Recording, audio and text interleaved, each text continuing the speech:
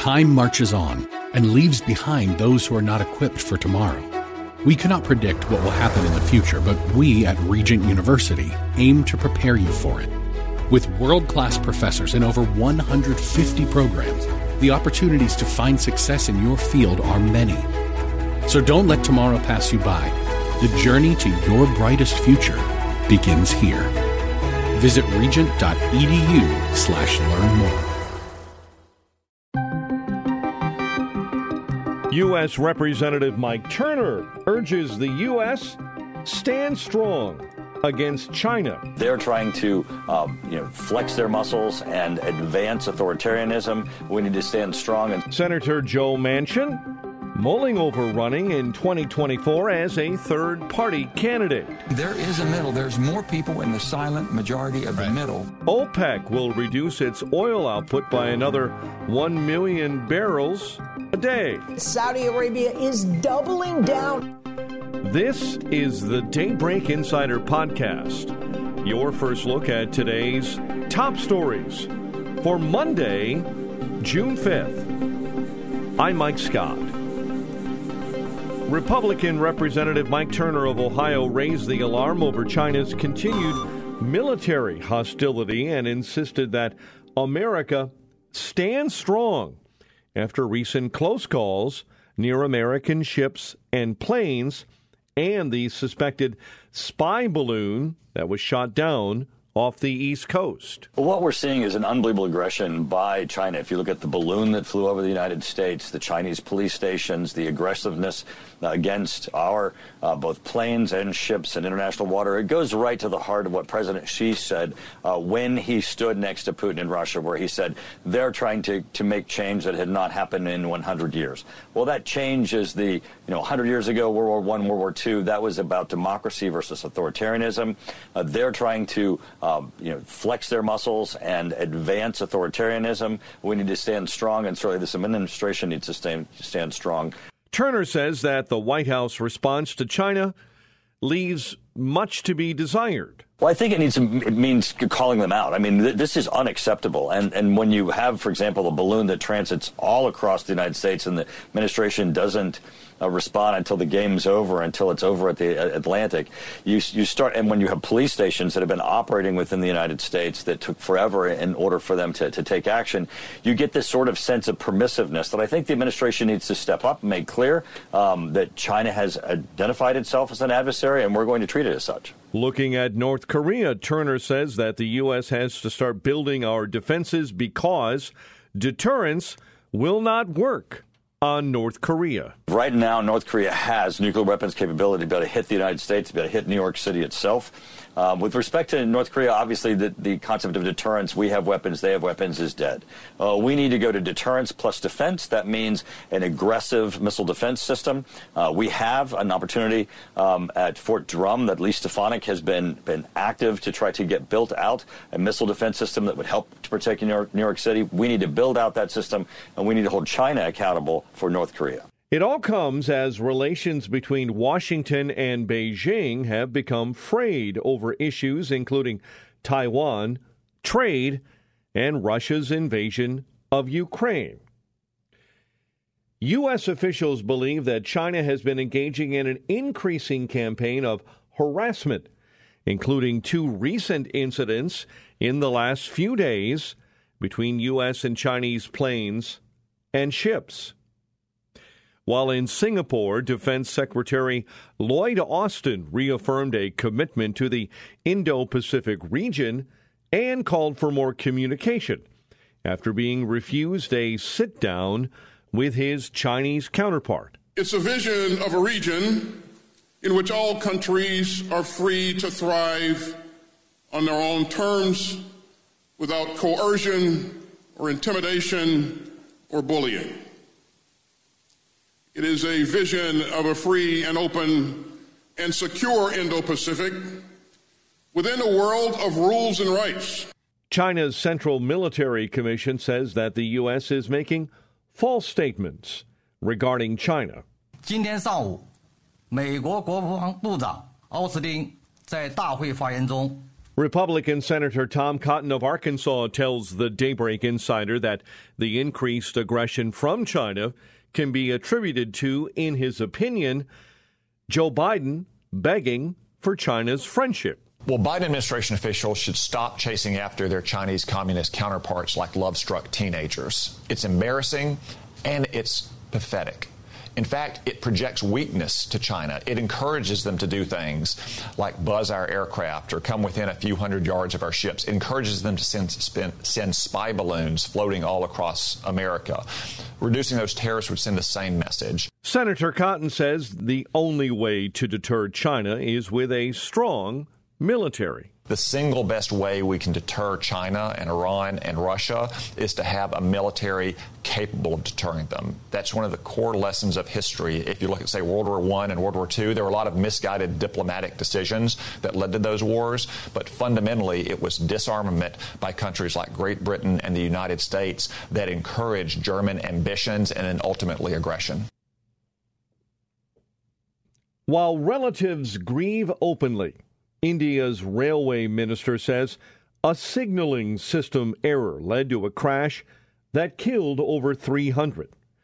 We get more on this developing story from our Daybreak insider Charles de Ledesma, who has the very latest on the rail tragedy. Distraught relatives and friends gather at an identification centre in Balasore to check through piles of photos to find out if their missing loved ones were among the dead of Friday's train accident. Meanwhile, Transport Minister Ashwini Vaishnaw tells the New Delhi television network the train derailment that killed hundreds and injured many more was caused by an error in the electronic signalling system that led a train to wrongly change tracks. I'm Charles de Ledesma. Time marches on and leaves behind those who are not equipped for tomorrow. We cannot predict what will happen in the future, but we at Regent University aim to prepare you for it. With world-class professors in over 150 programs, the opportunities to find success in your field are many. So don't let tomorrow pass you by. The journey to your brightest future begins here. Visit regent.edu/learn more. Time marches on and leaves behind those who are not equipped for tomorrow. We cannot predict what will happen in the future, but we at Regent University aim to prepare you for it. With world-class professors in over 150 programs, the opportunities to find success in your field are many. So don't let tomorrow pass you by. The journey to your brightest future begins here. Visit regent.edu/learn more. On Sunday, Democrat Senator Joe Manchin of West Virginia dodged questions on if he would consider a third-party presidential run, saying in an interview that he's not ruling anything in, not ruling anything out, end quote. What the movement of No Labels has done, which I think has been admirable, is basically saying there is a middle. There's more people in the silent majority of the middle that have no voice whatsoever, so they're forced to their respective corners, far left and far right. They're not comfortable there. They're showing that now there's a place in the middle, and if the middle can basically show you can't go to the left, you're not going to get elected, and you're not going to govern from there. Decisions are made from the middle. What I'm curious, was my friend Joe Lieberman on that. A bipartisan political group, No Labels, has been increasing efforts to find a unity ticket to run as a third-party option to what polls suggest will be a rematch between President Biden and former President Donald Trump. Reports have indicated that Manchin is at the top of that list. Blind loyalty is the opposite of choice, and choice is what real democracy is all about. No Labels was formed to unite Democrats, Republicans, and independents to solve our country's biggest problems, bringing more choices to voters and more voices to the national conversation. Niall Stanage of The Hill weighs in on if a third party may have an impact on 2024. The third-party movement tends to be based on faulty logic, honestly, Brooke. It's the idea that if people don't like option A and don't like option B, they will love option C. There isn't actually any evidence to support that at all. Stanage goes on to say that one big problem for any third-party candidate beyond ballot access is simply the fact that most Americans are liberal, conservative, or a mix of the two. So ballot access has always been a huge issue for third-party candidates. The other factor is that voters are accustomed to voting for the Democratic or Republican candidates. And the third, and I think most important issue, is that third-party candidates tend to be based on this idea that there's some sort of common sense, non-ideological position. And that's just not really true. People admittedly think that their own views, whatever those views may be, are common sense. But they tend to be either liberal or conservative or some mix of that. The idea that there's some transcendent position that a third-party candidate can land on just isn't accurate. Liberal or conservative or some mix are the options available. And Democratic or Republican candidates tend to draw the most votes in that regard. Manchin has not announced whether he would run for re-election in 2024. His poll numbers have recently dropped, and Republican Governor Jim Justice has announced his intentions to challenge Manchin for his seat. A retired FBI National Security Intelligence supervisor has raised the alarm about alleged actions taken by Bank of America against law-abiding gun owners. In an effort to identify potential suspects in connection with the storming of the Capitol in January of 2021 and subsequent rioting, America's second-largest bank allegedly gave the FBI its transaction records on all customers who made purchases of anything in Metro Washington, D.C. on the 3 days before, during, and after the convening of the Electoral College. Speaking with the Salem News Channel, whistleblower George Hill describes how the FBI subsequently poured through the raw data. Any Bank of America customer who went to who used a BOA product, whether it be a debit card or a credit card, in the Washington, D.C. area, and they date ranged it between 5 and 7 January, and they then resorted that list and then stacked on top of it anybody who was already in the list who had ever purchased a firearm. Hill describes how that data caused gun owners to be effectively profiled. If you were going pheasant hunting in South Dakota in the year 2000 and you bought a shotgun at the Walmart, you moved to the top of that list. And then they pulled from that list names with each field office, and they sent to Boston what's called a lead. And that was 7 names that were sent to us, and it was an expectation that we would open up at least a PI, preliminary investigation, on those, and we pushed back. Hill tells us that the FBI has recently acknowledged it received the dragnet of data from Bank of America. Yes, Bank of America did send that list in. Bank of America has never commented on that. So they've been caught. We'll have to see what happens. Hill goes on to say that the mining of bank data to identify gun owners actually dates back to the Obama administration.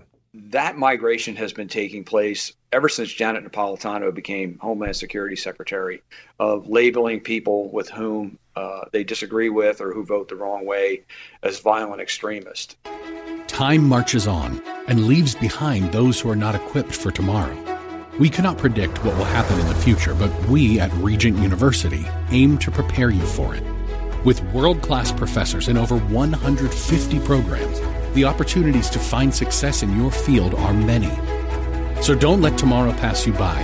The journey to your brightest future begins here. Visit regent.edu/learn more. Time marches on and leaves behind those who are not equipped for tomorrow. We cannot predict what will happen in the future, but we at Regent University aim to prepare you for it. With world-class professors and over 150 programs, the opportunities to find success in your field are many. So don't let tomorrow pass you by. The journey to your brightest future begins here. Visit regent.edu/learn more.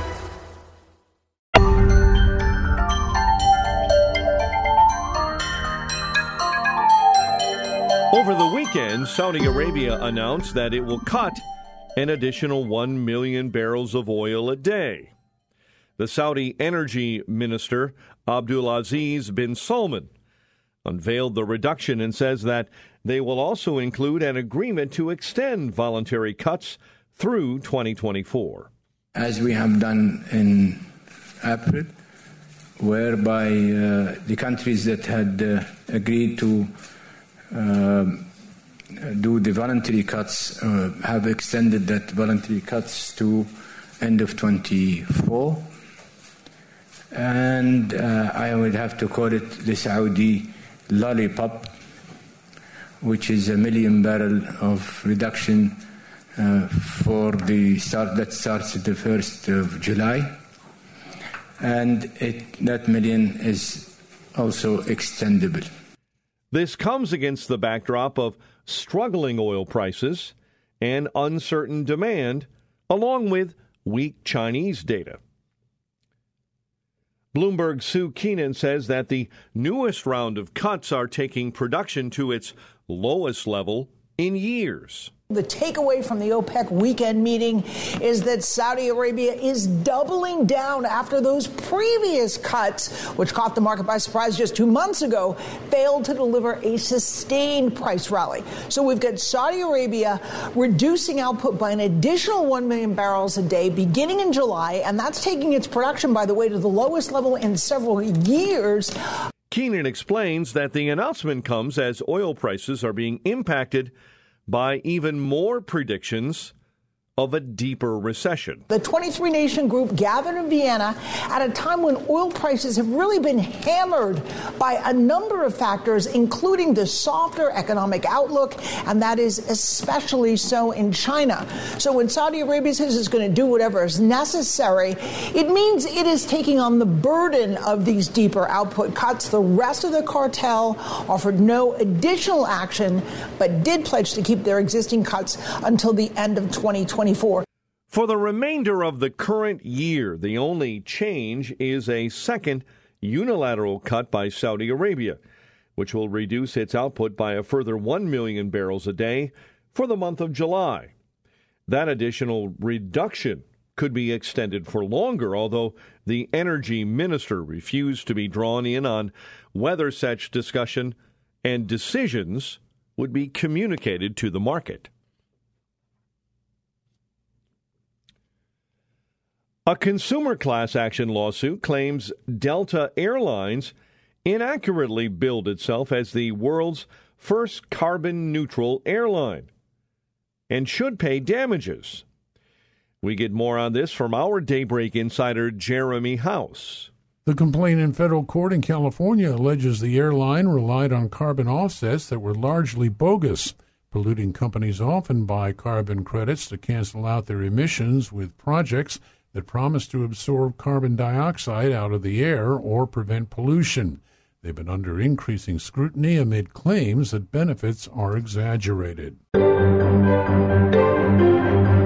NBC News is announcing that Chuck Todd will be ending his role as moderator of Meet the Press. Daybreak Insider's Jackie Quinn has more on this story. Chuck Todd made the announcement at the end of this Sunday's talk show. This is going to be my final summer here at Meet the Press. It's been an amazing, nearly decade-long run. The 51-year-old says he'll vacate the chair as moderator in September, citing personal reasons. I've watched too many friends and family let work consume them before it was too late.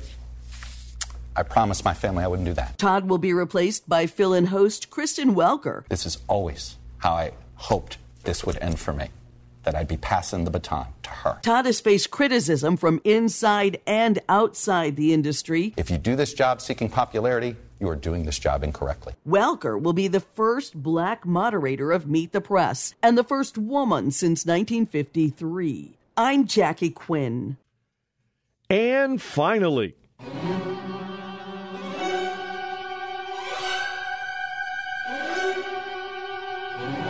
While it may sound like a rejected script for Alfred Hitchcock's The Birds, a pair of peregrine falcons in Chicago are attacking pedestrians whenever commuters get too close to their nest. Two peregrine falcons have commuters looking up and looking out.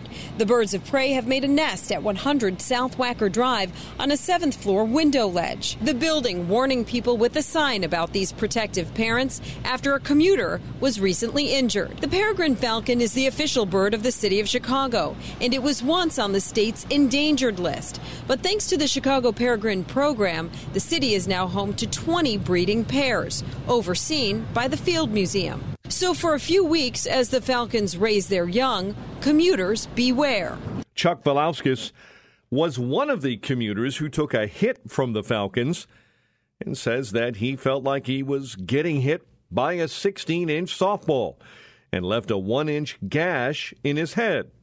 Valauskas says he now avoids the area so he won't get whacked again. According to experts, there's been at least one other person who sustained injuries from the ferocious falcons. This commuter says he's doing his best to make sure he doesn't get hit.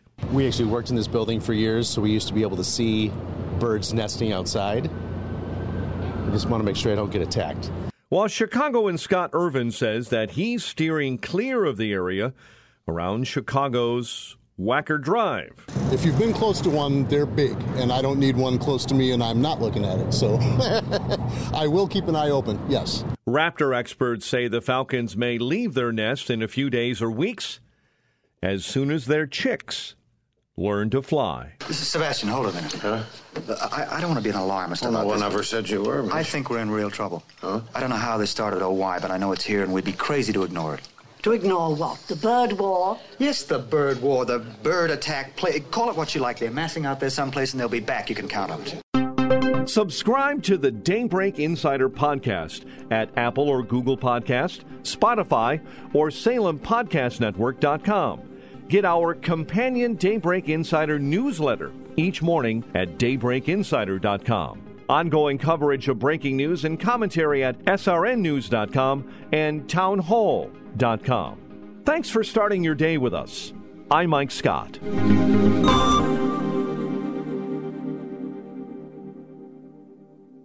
Turbulent times call for clear-headed insight. That's hard to come by these days, especially on TV. That's where we come in. Salem News Channel has the greatest collection of conservative minds all in one place. People you know and trust, like Dennis Prager, Eric Metaxas, Charlie Kirk, and more. Unfiltered, unapologetic truth. Find what you're searching for at snc.tv and on Local Now, Channel 525.